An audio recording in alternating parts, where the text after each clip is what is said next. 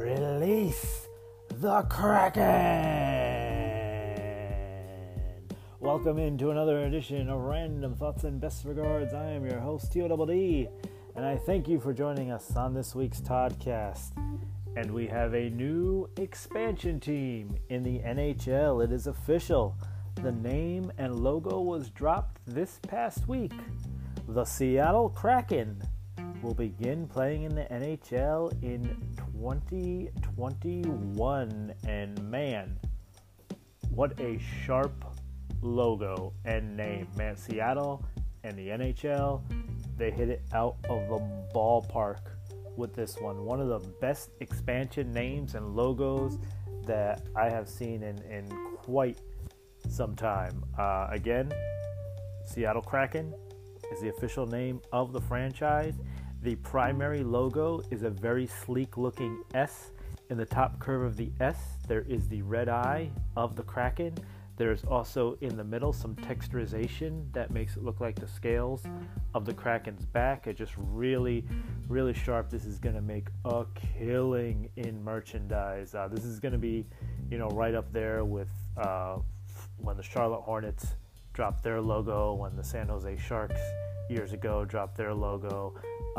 This one's going to sell, and it's going to sell well. The thing that I love the most, though, was the attention to detail. As I said, the texturization in the S, the red eye in the S, there was so much attention to detail, but the one I love the most is the anchor logo, which I'm not sure if it's going to be the secondary logo or their shoulder patch or whatever, but man, I'm telling you right now, like I want a face mask with this anchor. I want a shirt with this anchor. I want something, because the coolest part is the main part of the anchor.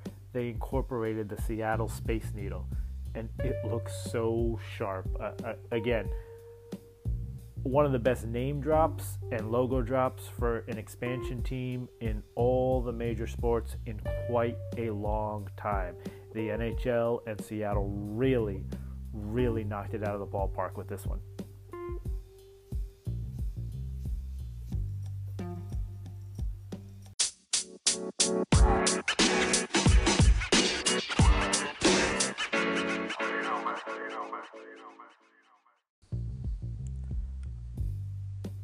Alright, so the other night I was actually watching some reruns of Lucha Underground. If you're unfamiliar with what that is, it was a wrestling show that aired on the El Rey Network. It aired from October 2014 to November 2018, so it had 4 seasons.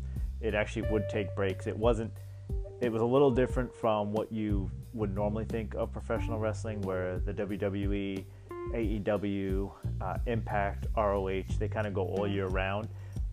Lucha Underground would go in seasons, and basically what they would do is they'd have a point where they'd bring in their crew, they'd tape several episodes of the show, tape an entire season pretty much, and then go on break, and they'd be off for a while, and then they'd bring everybody back and film another season. Anyway, I was watching old episodes of Lucha Underground the other night, and I happened to be watching, I believe it was Ultima Lucha Dos was the episode that I was watching, and Ultima Lucha would be similar to, I guess, comparable to the WWE's WrestleMania. It was their big kind of season end, year end event, where kind of all their storylines and all their feuds throughout the season led to this big event called Ultima Lucha. And in watching Lucha Underground, I began to think, wow, I really miss it. Like I'm kind of sad that it's not, even though it's never officially been ended yet or canceled, so to speak. I just kind of miss it. Again, it aired on the El Rey Network. Robert Rodriguez was an executive producer for it. Chris DeJoseph was one of the writers. That name may sound familiar. He's been a writer for WWE before. Most recently, he was a writer for WWE SmackDown. Vampiro was one of the announcers. I believe he was also the lead booker. I could be wrong on that. They did have an affiliation of AAA, and I know that Vampiro was the booker in AAA, so I believe he may have also been the booker for Lucha Underground, but I'm not sure. But anyway, as I mentioned, Lucha Underground was a show that aired on the El Rey Network from October 2014 to November 2018. It was wrestling meets telenovela. This was the blending of that, and it was amazing. They embraced all the things that other wrestling promotions kind of shy away from. The cinematography on this show was so awesome.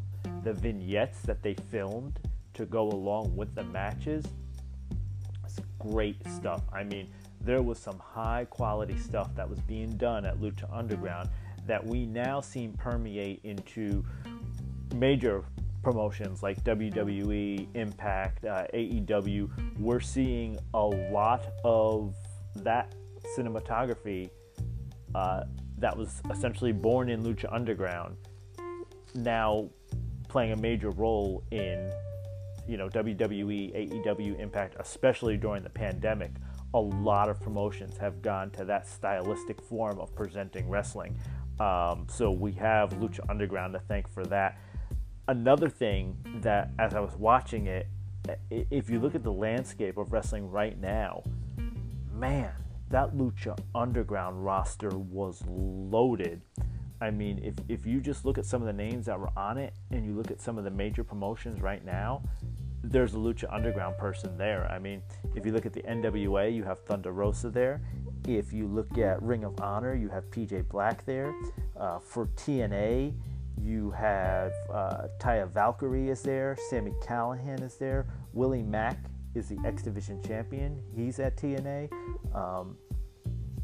AEW has a Pentagon, Brian Cage, Jake Hager, Sammy Guevara. In the WWE, you have John Morrison, Ricochet, Rey Mysterio. NXT, you have the Cruiserweight champion, Phantasma, came from Lucha Underground. He was King Cuerno there. You have Karrion Kross from NXT, was a part of Lucha Underground. Shane Strickland from NXT was a part of Lucha Underground. So just a lot of stars. Io Shirai, another one just popped in my head. Io Shirai, the NXT Women's Champion, was from Lucha Underground. So just a wealth of talent that was on that Lucha Underground roster from 2014 to 2018 has just kind of permeated into the professional wrestling landscape, and they are everywhere. I mean, you can't look at a show right now and not see a Lucha Underground person on it. I mean, let's look at the big three. Let's just take the big three alone. In the WWE, okay, you've got Rey Mysterio feuding with Seth Rollins right now. You've got Ricochet. Guy just had previous Prince Puma in Lucha Underground a couple months ago. The guy was just wrestling Brock Lesnar. Doesn't get much bigger than that, right? AEW, Brian Cage. He's heading into a main event against Jon Moxley at Fyter Fest. Jake Hager has a huge role in the Inner Circle with Chris Jericho. Huge storyline for AEW. Jump over to Impact. You've got Willie Mack as an X Division champion. You've got Sami Callihan with a major heel role. He's probably the top heel right now in Impact. So again, as I said, just you look across the wrestling landscape, somebody from Lucha Underground is doing something in this present day. So I'm very thankful for Lucha Underground. There is a strong part of me that wishes it kind of has a renaissance, even though a lot of the roster, as I said, has been dismantled and is now with other promotions. I think it had great quality. I think it had great storylines. I think, again, it had great cinematography and presentation. The set that they shot on had this great grimy factory feel. There was a lot of Lucha heritage that was honored in the show, and there was a great presentation to the product. And I'm thankful for it, and I'm thankful to see it, kind of bleed into current day promotion. Because, like I said, a lot of what TNA Impact is doing is following in that Lucha Underground footprint. And we see it even seeping into, not as heavily, but we do see WWE and AEW using some of the same cinematography tactics that Lucha Underground used. So, again, as you do in the pandemic, I just happened to be going through the channels the other night, stopped on Ultima Lucha Dos, and I enjoyed some Lucha Underground. So if you have a chance, go ahead and check it out. It airs on the El Rey Network. It's pretty much on throughout the day. I've seen it on in the mid-afternoon, and I've also seen it on in the evening. So again, just go ahead and check it out on the El Rey Network. Watch a couple episodes of Lucha Underground. If you're a wrestling fan, I bet you'll enjoy it.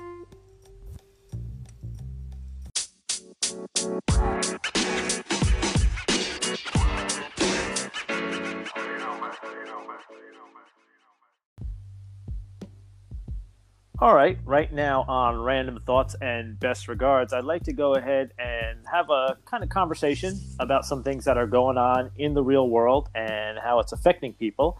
And I would like to welcome into Random Thoughts and Best Regards for the very first time my good friend Lewis. Lewis, my man. How you doing? Man. Good. I yeah, I don't know, man. I don't know how to start these. Don't worry. That's what I'm here for. I'm here to guide you through, my man. So one thing I will tell the audience is you and I were together in the past. I owe all my Game of Thrones knowledge to you because we spent a few nights in a high reach during this big Game of Thrones season where like they told people, oh, we're not going to be back for like a year and a half now, and was freaking people out. And you explained to me why people were so freaked out, and that's when I gained all my Game of Thrones knowledge. I had zero Game of Thrones knowledge before we worked together. Was that when we were stuck in the reach for pumpkins? Was that it? That was pumpkins. Yep. Yes, gotta love that. That was pumpkins. Lewis, you and we've talked, and I told you I was going to get you on the show, and I bounced around a couple different ideas, and I thought, I wanted to have you on because there were some fun things that obviously we could talk about, and I could always bring you on another time to do that. But you, like many people, are kind of facing a real world dilemma, and it also kind of affects the industry that you and I are both in. So I thought you'd be a great person to speak to on this.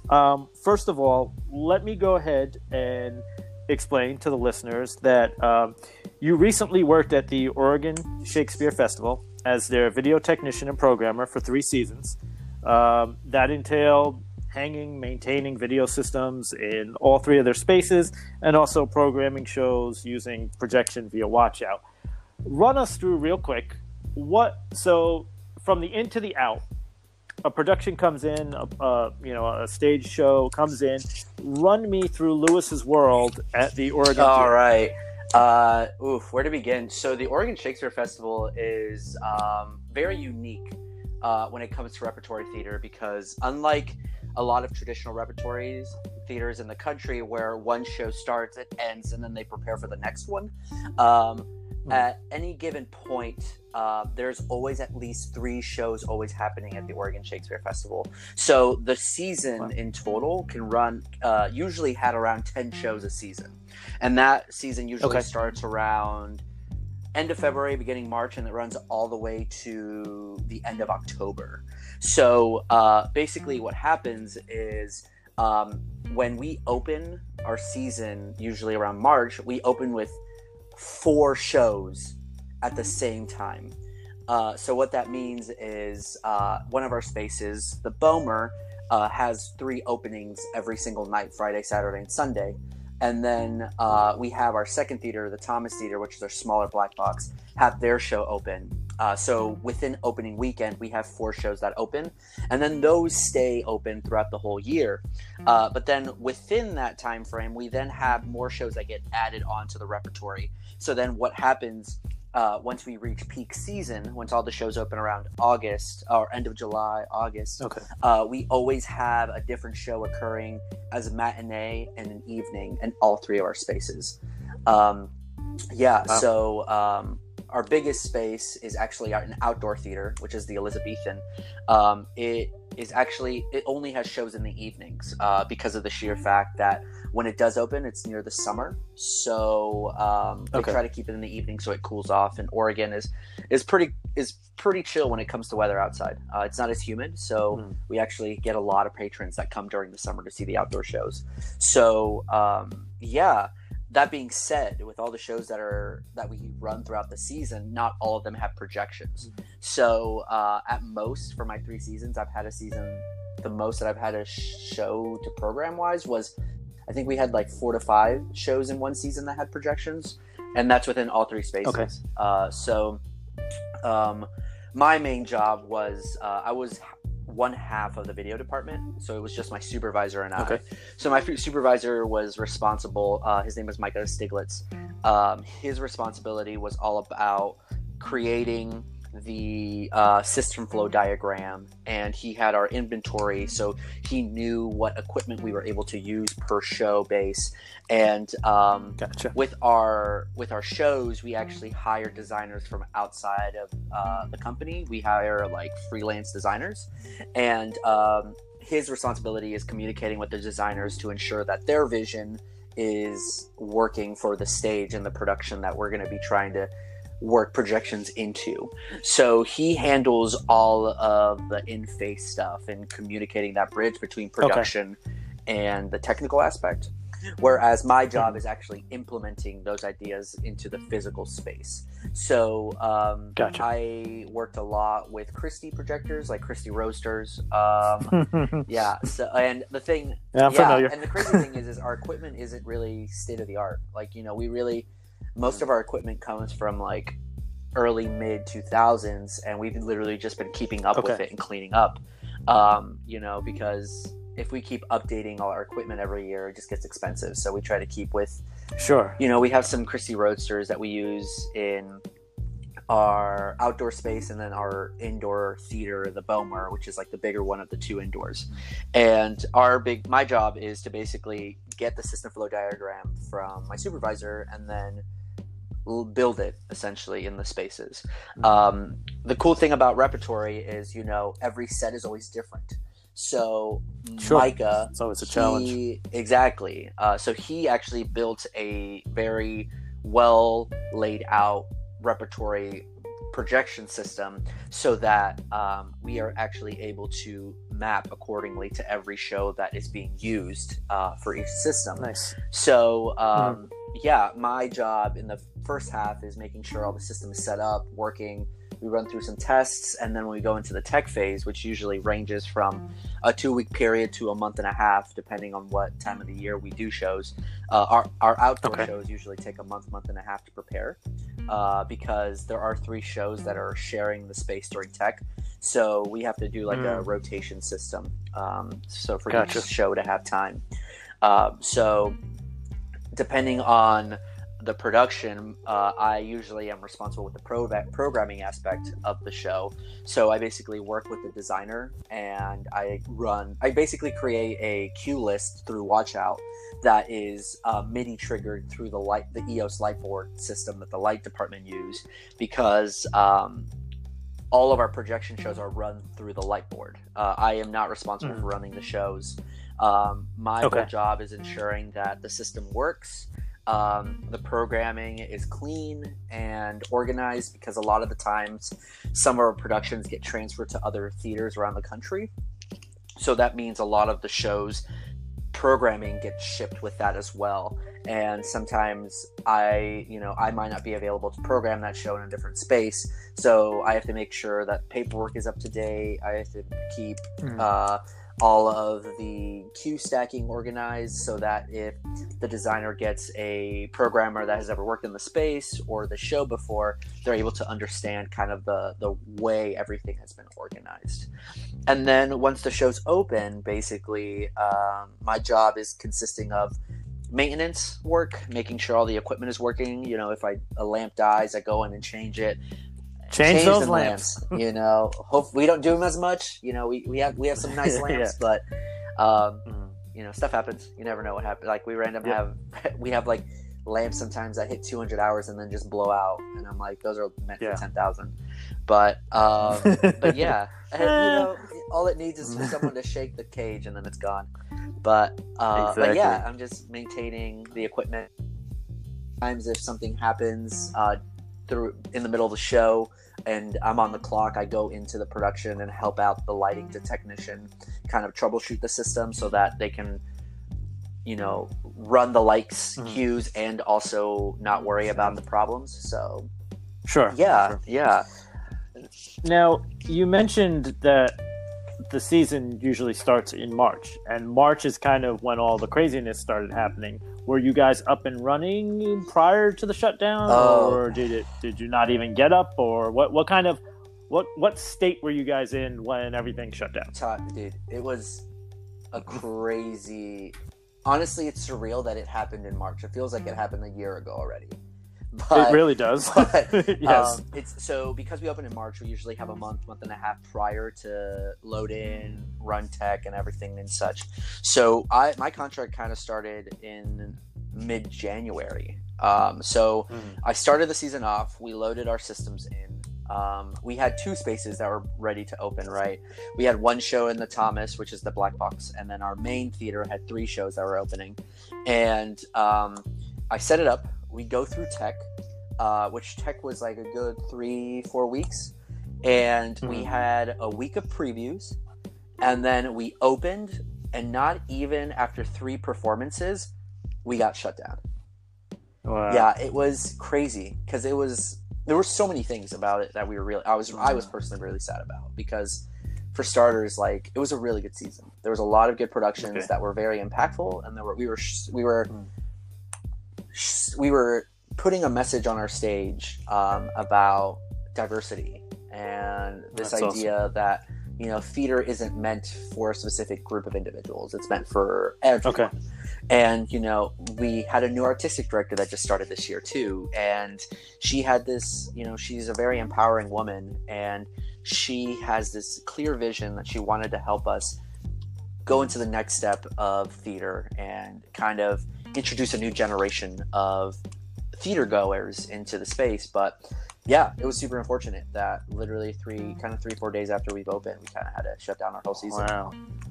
And roughly, I mean, how many people does that impact? Oh man, so we found out, after we opened, that we were gonna cancel our season until September, because Oregon's rules, because of the lockdown, Oregon wasn't going to allow phase 3 to happen until September.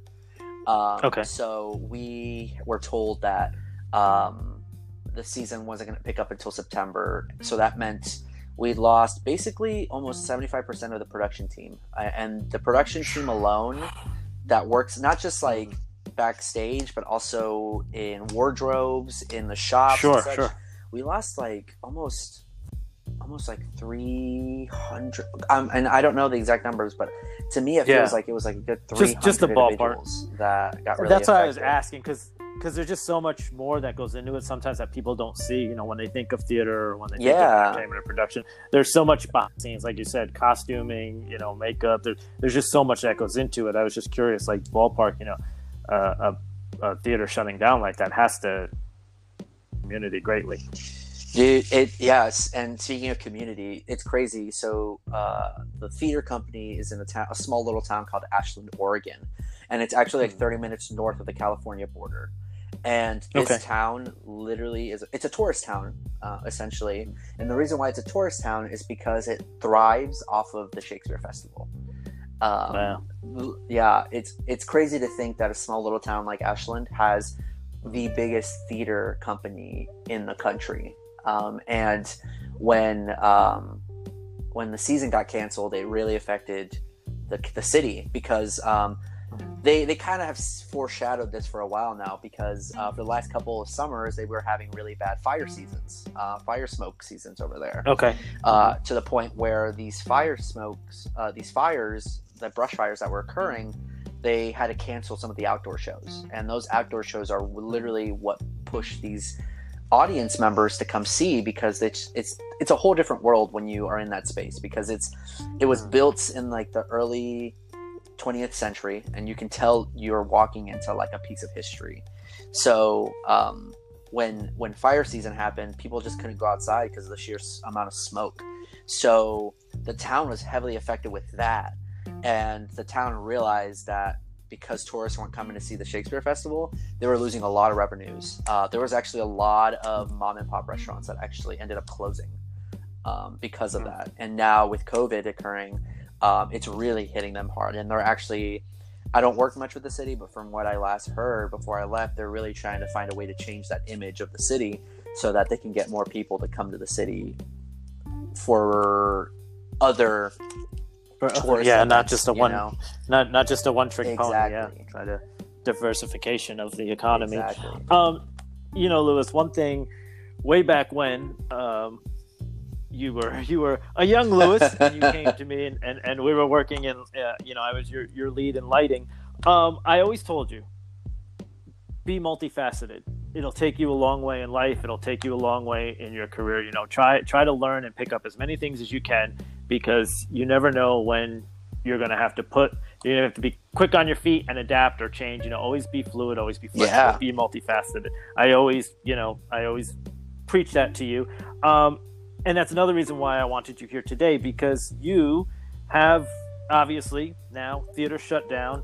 Like many Americans, like many people in the entertainment industry, you find yourself out of work, searching for ways to get an income going. You've transitioned kind of on your feet, but this is kind of what I wanted to talk to you about today is the transition of that. Recently, for the theater, you did the theater, and correct me if I'm wrong, I'm going to read this the way I have it, the Theater Bay Area's virtual gala as their live stream technical director. Now, we see, because of COVID and because of the pandemic, everything is going to the internet. Walk us through, explain to us, go ahead and explain to us what the Bay Area's virtual gala was, and then explain to us your role as the live stream technical director, and then off of that, I'm going to ask you some more questions. Yeah, for sure. So,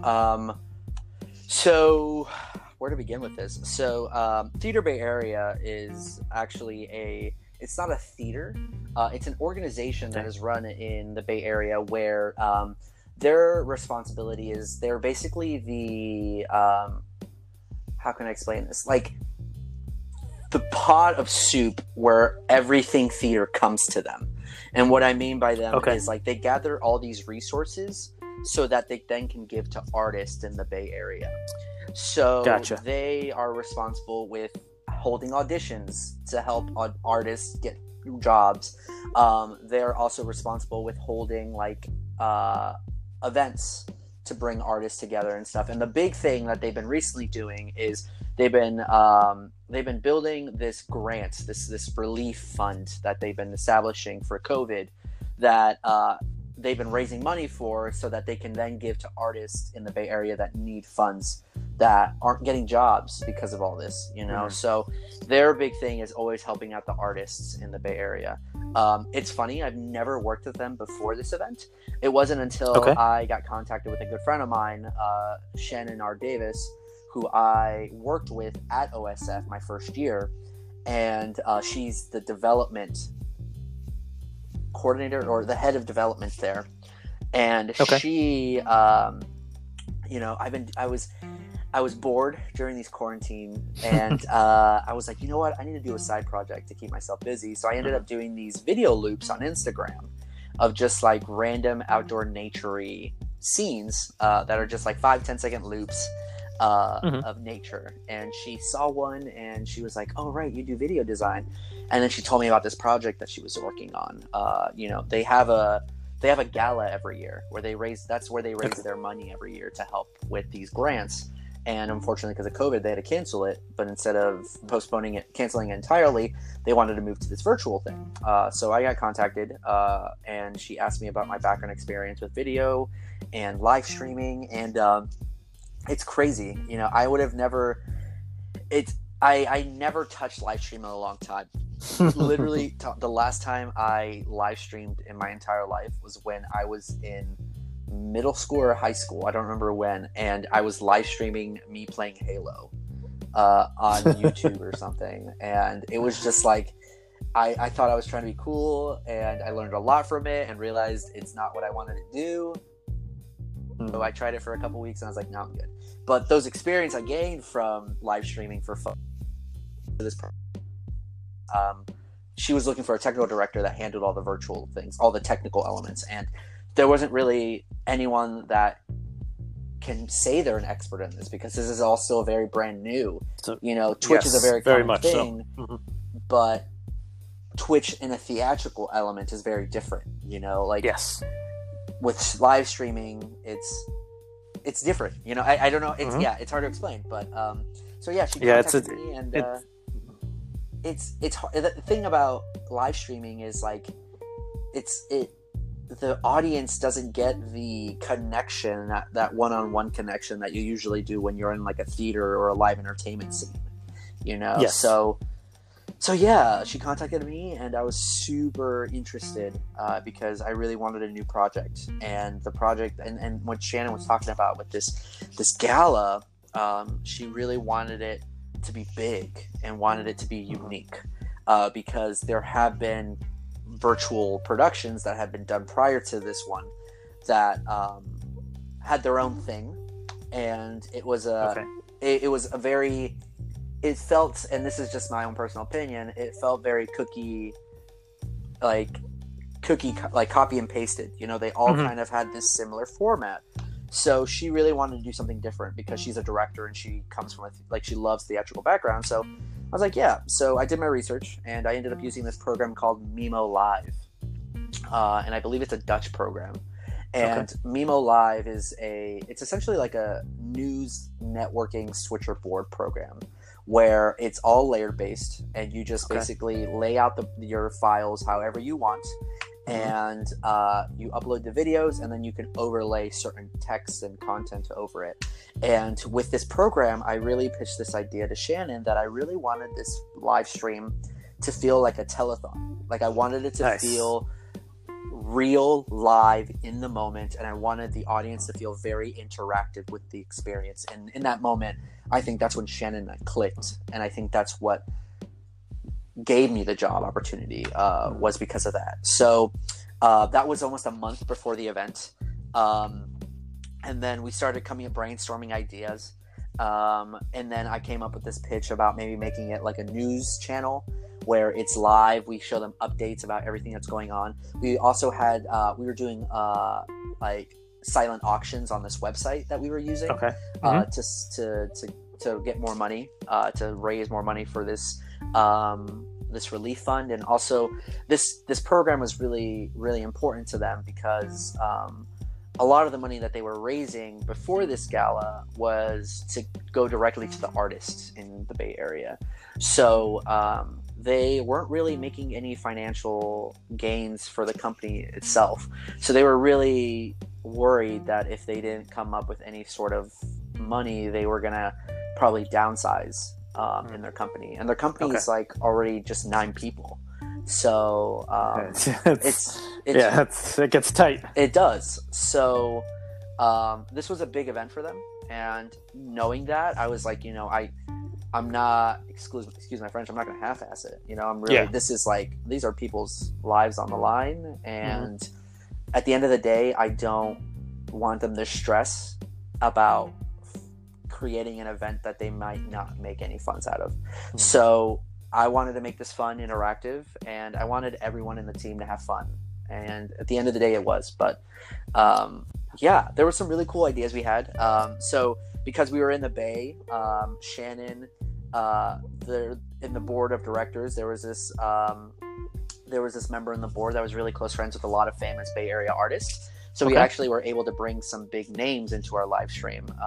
Nice. Yeah, and that really helped. We got Daveed Diggs from Hamilton to be in our live stream. Did you have to do? Did they basically have to set up, like, were they in their home or someplace and they had to set up a feed to you, or how did you work that all out? Oh man, dude, because that's a tough part. For a couple of nights trying to figure out how to make that work. Yeah. So what we ended up doing was, I originally wanted to do this wanted to make this live 100%. So we got this amazing host, David Morales. He's a Bay Area artist, and he's quick on his feet, and that's something you need for an MC. Absolutely. So he was on board, and when we got him, I was like, oh, we can totally do this live, because he is able to be quick on his feet. He knows how to react and respond to the audience and people that are live streaming and commenting to the event. So once we got him, the next step was, how are we going to make this live for the special guests that we were going to bring into the show. You know, we had 2 awards that we were going to give out. One of them ended up going to Peggy Haas, who was this Bay Area donor. She's like the heiress to Levi Strauss. So like she's a phenomenal woman that works really close to the theater and not just theater, arts in general in the Bay Area. And then we were going to give another award to Speaker Nancy Pelosi. Okay. And when we got those names, I was like, oh man, this has to be locked, has to be clean. No pressure. No pressure. So what we ended up doing was, rather than making it 100% live, we actually decided to break it up. So Mimo Live has this awesome video chat feature where you can actually, there's a internet browser live stream where I gave David Morales, our host, a link to it so that it's essentially like Zoom, where he like video conferences to this app, and then I was able to actually connect it to the live stream. So David Morales was live, but a lot of our other productions were pre-recorded. So the opening number with David Morales and David Diggs was actually pre-recorded. I did it through Zoom, but then I edited it to feel live because I just used the same background template for the entire show. So whenever David was live, the background was the same template from all the pre-recorded skits.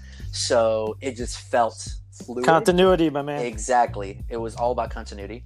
My pet peeve is I hate when videos go to black, especially during a live stream. So my thing was I had to have an image in the background. So that really helped with the sensation that it was live. I was really glad that I was able to we were able to do all of our pre-recording stuff through Zoom. So what I basically did is I had 2 computers, one computer that was to communicate with the artist, and then another computer to just screen capture the whole thing. And then in post, I just separated the 2 videos, and because it was through Zoom, it gave that authenticity that it felt like it was a webcam to give it that live feature. So yeah, it was super fun. I learned a lot from it. You can, and that's one of the reasons why I wanted to talk to you about it, because again, I knew it was new territory for you. Knowing you the way I know you and your background, I knew that live streaming was going to be new territory for you, and I wanted to see how it was for you, because I've done live streaming. I've years ago I did it on my show Area 52, and then for the last few years now I've done the City Beautiful Invitational all through live stream. And I have always, maybe to the headache of some, maybe to the headache of some of my technical directors, but I would always come into the room every year, and they knew we were approaching this. If I'm on board and I'm steering the ship, we're approaching it as a television production. So you know what I mean. We're going to have we're going to have ins and outs. We're going to have bumpers, ins and outs. Just like they do for sports, we're going to have graphics. We're going to have, we're going to have live commercials. If PF Chang's is my sponsor, we're going to play the same PF Chang commercial on the live stream that plays on TV. Like it's just, I've always approached it because you can do a lot with live streaming. You can, and that's the thing though. You can do a lot or you could do a little. That is the nice thing about live streaming. You could do very basic and that's just fine, or you could get really deep into it. And I think if you continue to do this, I think you're going to see and learn that. It sounds like you already have a little bit. I'm sure if you do something like this again, knowing you're probably going to try to dig a little deeper and take it to the next level. Yeah. It was crazy. Like the event itself was only 2 hours, and we had our own set of technical difficulties. So the crazy. Did that 2 hours feel like a month when you were done? Oh, dude, it was so stressful. Right? I was like, those 2 hours I cannot mess up. Yeah. The only times I messed up was when I had a random power surge in the house twice and I caused the internet to go out. Because the crazy thing was, I was still in Oregon doing this live stream while they were in the Bay. They were in San Francisco. I'm glad you brought that up because that's something, honestly, I didn't think about. And I was just talking about, all the times I've done a live stream, I've been right there in the action with the event unfolding in front of me. Yeah, man, how the hell was that being in your, being in your home in Oregon? Great. And you've got this event going on in the Bay Area that you're the technical director. Dude, It was so crazy. So this is the setup. So we had a team of basically 9 people, right? Okay. We had 2 people responsible for, because we live streamed it to Twitch and we live streamed it to Facebook. So we had 2 individuals responsible with the Facebook Live commentator and moderating. Just in case if anything was going on, they were responsible with that. We had 1 person responsible with the Twitch live stream, so that they were responsible with moderating that. We had 2 individuals responsible with the bidding system that we had to make sure that all the bids were going in, the system wasn't having issues. What else? We had David Morales, who was our host, and he was based in San Jose. And then we had our production manager, Beth Hall, who was located in, and I may be completely wrong here, I feel like she was in Texas, and I may be wrong. But she was there. And then Shannon, our actual director, was in the Bay. And then all the other teammates were also scattered around the Bay in their own respective homes. So, dude, when leading up to it, we were talking like, oh yeah, we'll find a way to communicate together. We'll find a way to make this all work, you know? And literally the day before, we all sat around and were like, oh dang, this needs to happen. We really need to find a way to make this work. So I and the rest of the team, and it was actually more Beth and Shannon, they are good friends with people that have done previous live streams in theater, and they always recommended Discord. Okay. And for those people that don't know what Discord is, it's basically like it's a program that offers like servers that you're able to create group chats and voice chats. And it's all within a server. Like, you're able to create your own server for your select group of people. So what I did was I created a server dedicated to just this event, and I had the entire team on this server. And then I created individual voice groups and text groups, so people were able to text, like message each other or talk to each other. And they were divided per job. So the people that were associated with Facebook were in the Facebook group only, and then Very Twitch smart. accordingly. And then we had a voice chat dedicated just to the production staff. So it was just the production manager, myself, the director, and our host, David Morales. And we did our first dry tech the day before, and we realized when Beth was trying to call cues for me and watching the live stream, she was delayed by a couple of seconds from what I was actually watching. So we learned during our first tech, and it was actually our only tech before the day before, the delay was a hot mess. It was not fun for us, because I could see the calls happening, and I would take them, and Beth would be like, okay, go, like a couple of seconds later. So what we ultimately ended up doing was David Morales kept his voice chat on the entire time on Discord, so that Beth, our producer, could hear it in time. And then he would mute his speaker so that you wouldn't hear Beth calling calls for me while he was on the air. And then when he was off the air, he would unmute himself. He would unmute the speaker so he could hear all of us. And that was my time to let David be like, all right, we're 1 minute till live, 30 seconds, 10 till, and things like that. So yeah, dude, it's crazy when you do a live stream with actual in the space versus when you're all scattered everywhere. Yeah, it's the delay. I think, don't feel bad. The delay, I think, trips everybody up. I know for the basketball tournament, we always use Sling Studio for our live streams. And the first year, we realized the delay, and then we're like, okay, well, that kind of takes out us doing live shots of the commentators talking, because we didn't. Afterwards, we were able to correct it by just sync jamming the audio for the following year, but we were already too far in. We're like, okay, well, so if we just do a live shot of the court and just focus, don't cut, because we would do during like halftime or whatever, the first couple ones we did cutaways back to the announce team, and then we realized, the audio's not lining up, and so that was fun. But yeah, the delay on a live stream, I think, gets everybody. I think ours was a good 5 to probably 10 seconds. So I know they all vary, but yeah, that's a fun little thing to get through, especially if you're trying to do something like call cues. Yeah, tell me about it. Yeah, it was Yeah. It was rough, but honestly, for a team of 9 individuals to maintain a 2-hour event like that, it was. I didn't realize how big of an event it actually was going to be. Like the moment they were like, do you think that helped you though? Do you think because you just went into it and just kind of do you think if you would have known how big the event was, or you would have put more pressure on yourself, or do you think it would have been the same, or do you think that it helped not knowing? I don't know. We've worked together, Todd. You know me. Like when I'm given a task, I don't really stress about it. I'm more about as long as I get the job done in a professional way. That's all that matters. Yeah. And knowing you personally, I think that this situation probably helped you. But I was just curious how you felt.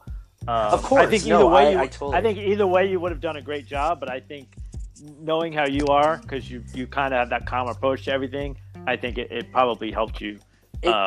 Yeah, I will be honest. There were definitely times where I was very stressed out. Like, honestly, shout out to my girlfriend. If it wasn't for her, I would have probably not eaten at all the day before the day of the event, because I was just so locked in.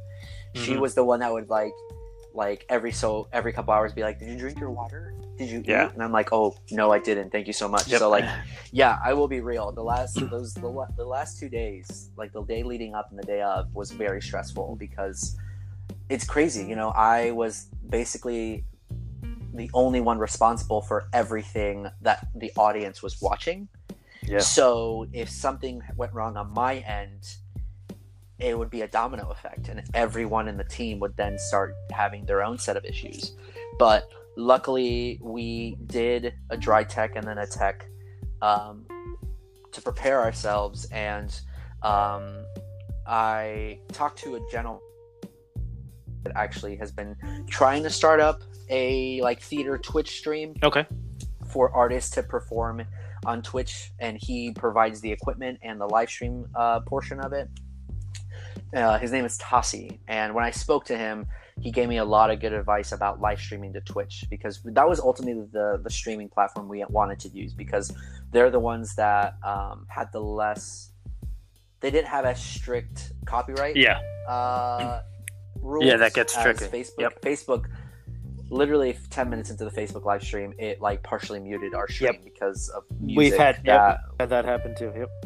Yeah, and Twitch was super super chill and flexible. And the problem we were facing, and didn't face it, but we were worried about, was our audience not understanding the Twitch platform. So we actually, talking to Tassi, he gave me some really good advice, and the big thing was you have to have a moderator on the Twitch stream. So that there's someone always there looking at the comments. If anyone has any questions, they're there to respond. And then during the pre-show, what I did was I used the gentleman that was running the Twitch moderator. He gave me a quick guideline of individuals that are new to Twitch. Like, here's what you should do to have the best streaming service and the best quality and stuff. And during the pre-show, we had a 30-minute pre-show. I basically created this loop of facts and cool things. There was music playing to prepare the audience. There was a section dedicated every so often to let the audience know, here's some tips for Twitch just in case you're new to this. So that was super convenient to have.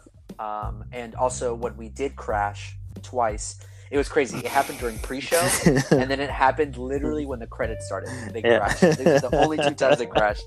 And when they did crash, luckily we had those moderators on Facebook and Twitch, because they were able to comment right away, being like, having technical issues, we'll be right back.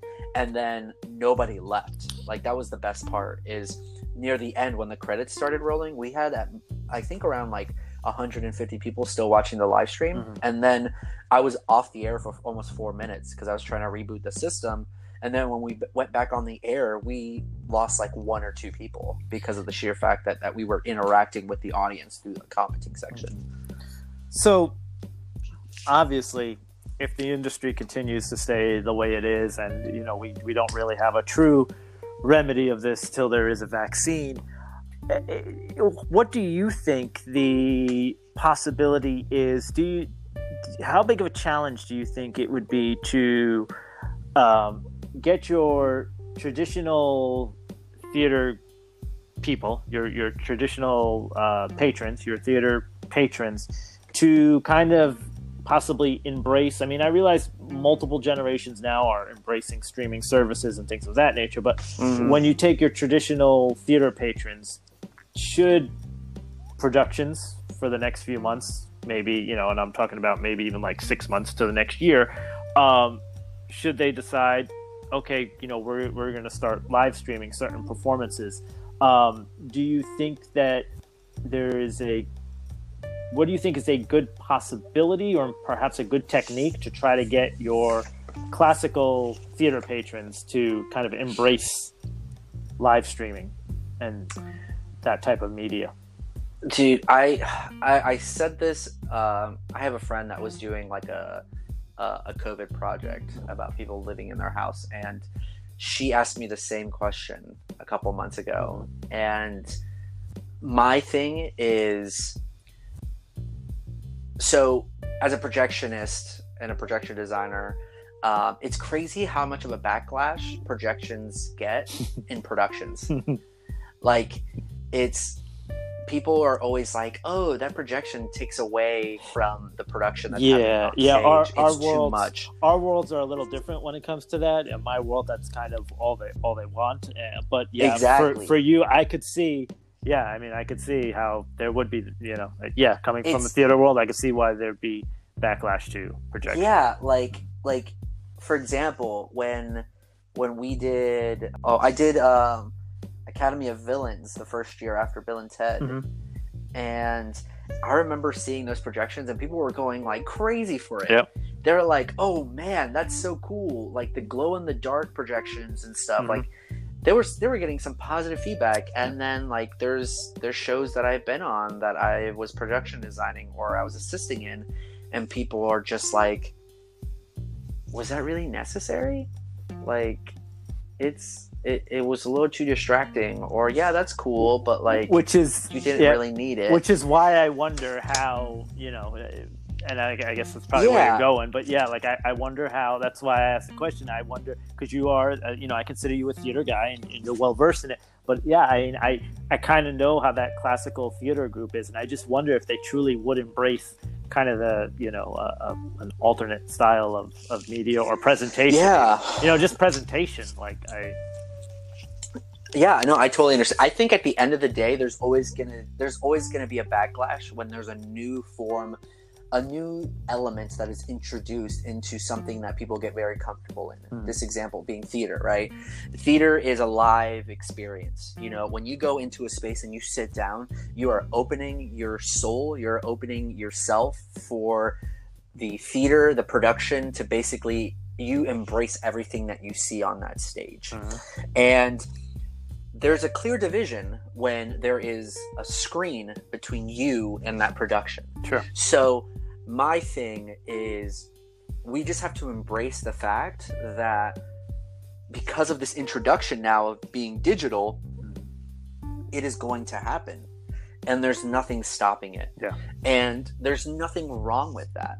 There's always change that happens in the industry, whether it's entertainment or theater, and those changes usually get backlashes at first, and then at the end, they become very popular. So if theater has to go digital for a bit, it goes digital. And you just have to either really enjoy it and embrace it, or just hope one day that they come back to live theater. But that being said, sorry, Tom. No, good. That being said, if you want live theater to happen, you have to support theater and the arts, period.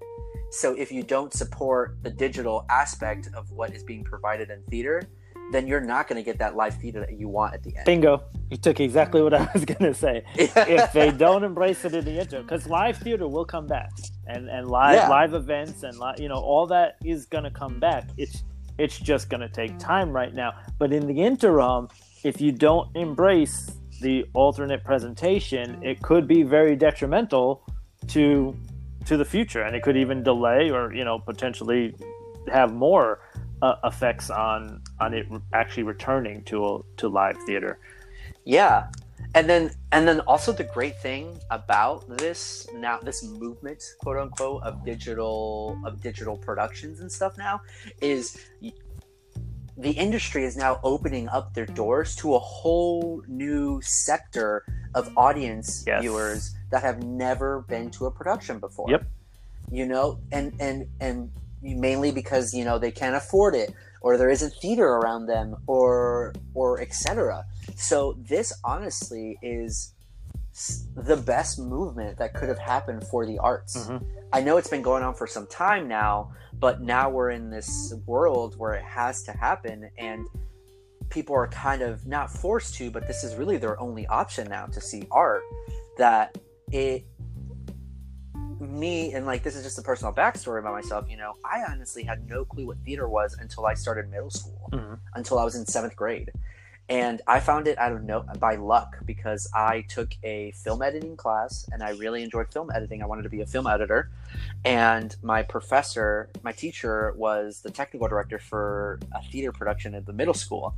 And I was good friends with him, and he told me I should be a part of his team. And I was like, sure. And I did it mainly because I was friends with him and he was like a mentor to me.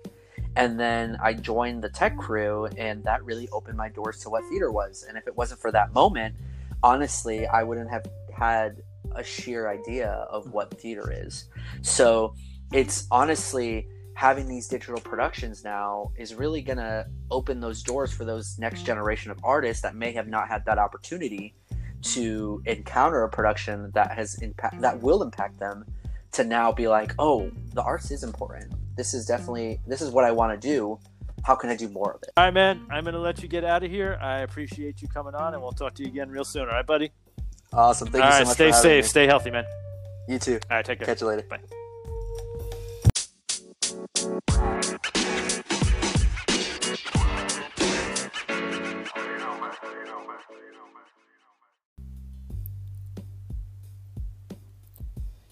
Segway has announced that they will stop production on the Segway PT. Those of you may be familiar with it. It is the Segway two-wheeler that became popular about 20 years ago now. They will stop production at the end of this month on those. The Segway company was brought in 2015 by Ninebot, and they will now focus more on their scooters. They are the biggest provider of scooters for Bird and Lime, which you see a lot around major cities now. The rental scooter program that has infiltrated most major cities right now as a mode of transportation.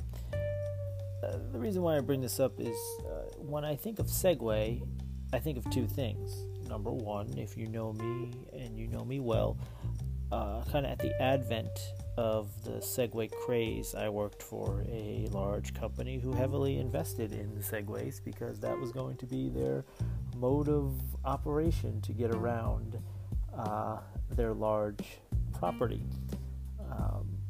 So I always think of that when I think of Segways. I think about that company that I worked for and how that was going to be their mode of transportation for managers and coordinators alike to get around property. The other thing I always think of is actually where I'm going with this segment. I always think of the movie Mall Cop with Paul Blart. And I know it's a cheesy movie. It's a terrible movie. It gets panned by people. But I'm going to be totally honest with you, man. I love that movie. It is like my guilty pleasure movie. I don't know what it is about it. I don't know if it's because I grew up in New Jersey and just the malls just speak to me, or there's the American Joe's scene.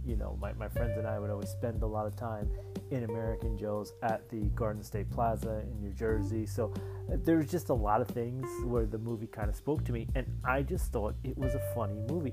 As cheesy and as corny as it is, the whole love story that it kind of is in the movie is kind of cheesy, but I love the movie, and I will watch it just about every time that it's on. It is legitimately one of my guilty pleasure comedies, and I try to find a reason why, and I guess maybe it stems back from, for those of you who aren't familiar with the movie, I'm talking about Paul Blart, Mall Cop, hit theaters in 2009.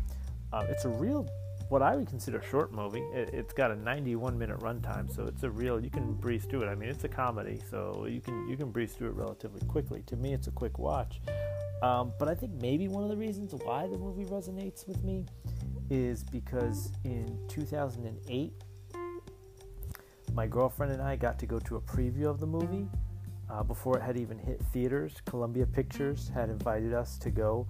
It was an invitation-only event, and they invited us to go, and we were able to preview the movie. And then we were allowed to give feedback after the movie was over.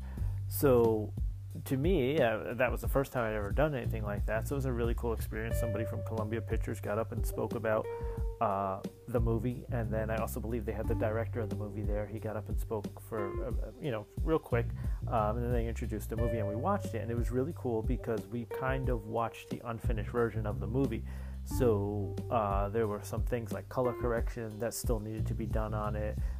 There were some maybe like some rotoscoping and green screening that still needed to be done on the movie. So this definitely was not the finished product of Paul Blart Mall Cop, and I think that was one of the things that always kind of interested me when the movie came out, was to go and see what the differences were from when I saw it in the preview stage to what the finished product was.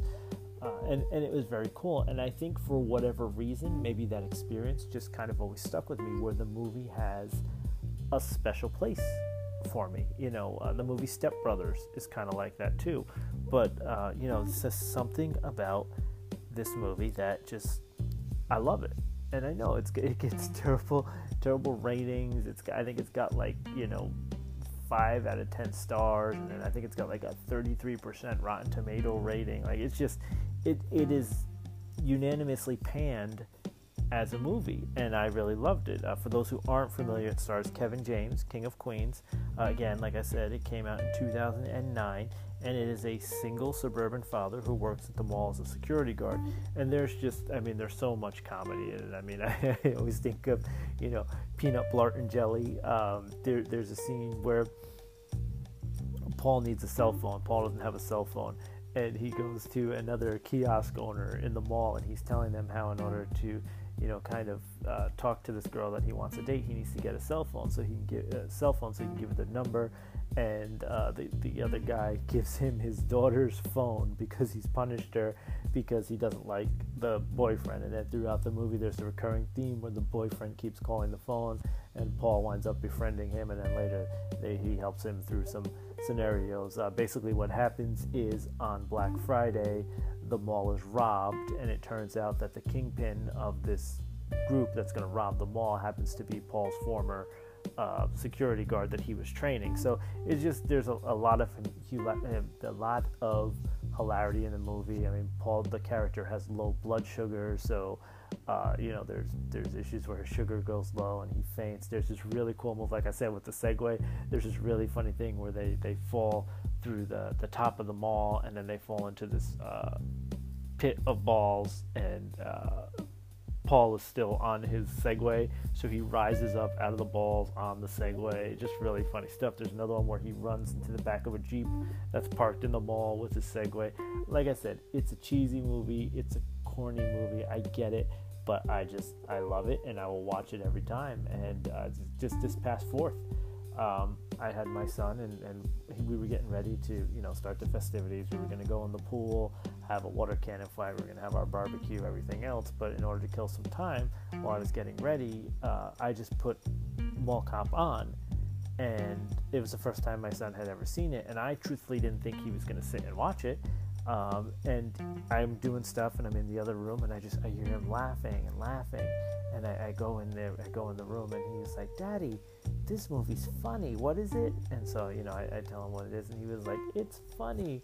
He's like, he slid. He was talking about the part where Paul slides, and he tries to get behind the directory sign, and he misses it, so then he's got to squeak over. It was just really cute. What can I say? I guess he is my son. He likes, just like me, he likes Paul Blart Mall Cop. But that's it. I guess this is nothing more than a confession. I'm giving you a little information about Segways going out of business. But, other than that, this segment is just a confession of me saying I love the movie Paul Blart Mall Cop. Judge me as you will. I'm just here to provide you the human side of me, and that is it.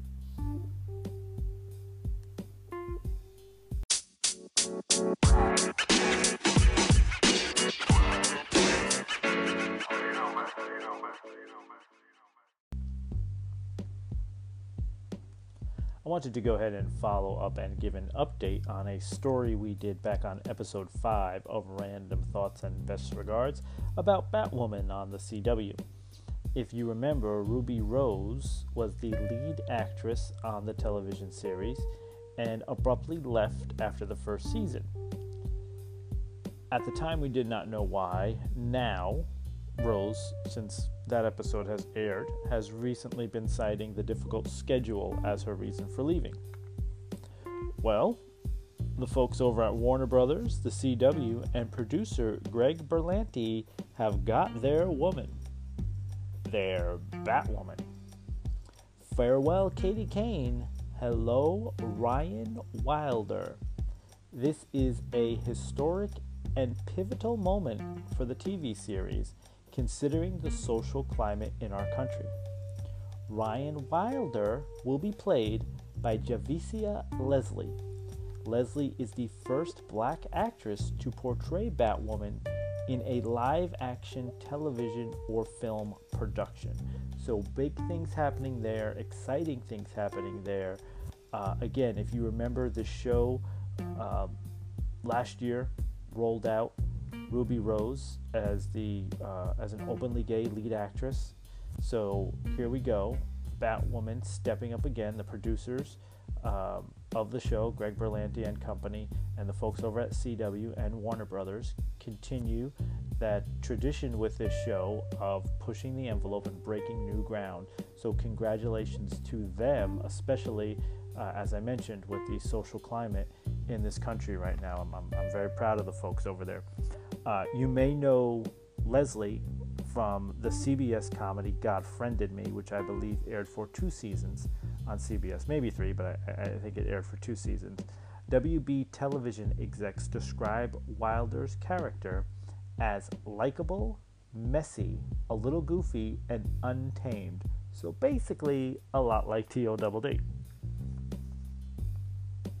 Javicia Leslie stated, "I am extremely proud to be the first black actress to play the iconic role of Batwoman on TV, and as a bisexual woman, I am honored to join this groundbreaking show, which has been such a trailblazer for the LGBTQ community." So there you have it. I look forward to seeing Leslie under the cowl when the show returns in January 2021.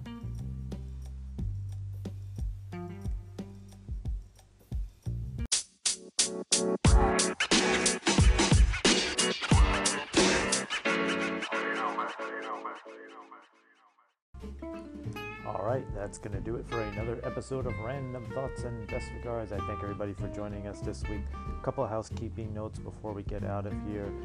Number one, I'm going to need somebody to, Major League Baseball, man, I'm going to need somebody to explain to me why the Philadelphia Phillies are not going to have to quarantine for 14 days.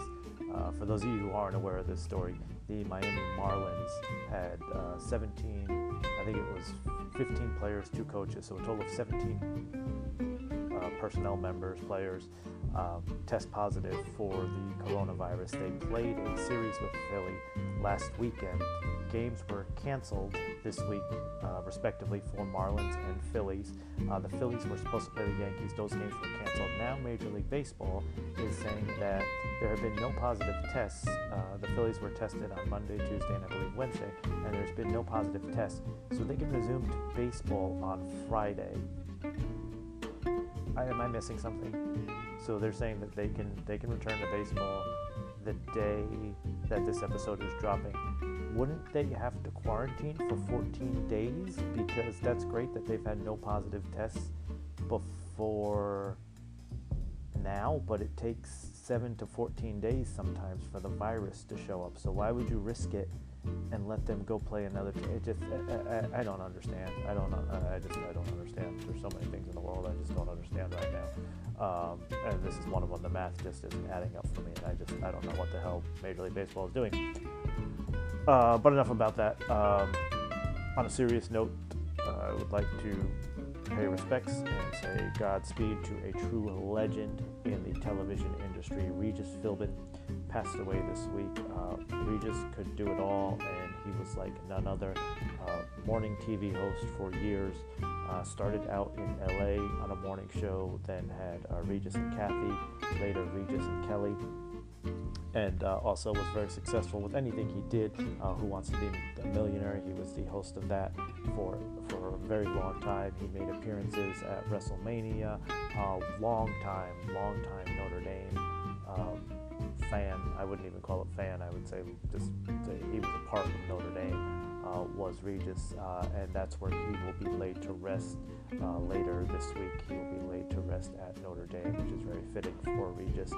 Again, just a big influence for me in terms of being a television personality and being authentic and organic. I use those words a lot on this show because that's what I want Random Thoughts and Best Regards to be: authentic and organic. Regis was that. If you ever watch his interviewing style and the way he was just such a real person, and his personality just resonated through TV. A true loss for the television industry, and all I can say is thank you, Regis, and rest easy.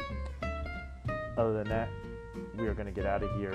Next week, join us. My friend Sarah will be on Random Thoughts and Best Regards. We're going to have a great conversation about things that are going on in her life out in LA. We're going to talk In-N-Out Burger. We're going to talk about what happens when you get shit stuck in your Roomba. So you're definitely not going to want to miss this episode.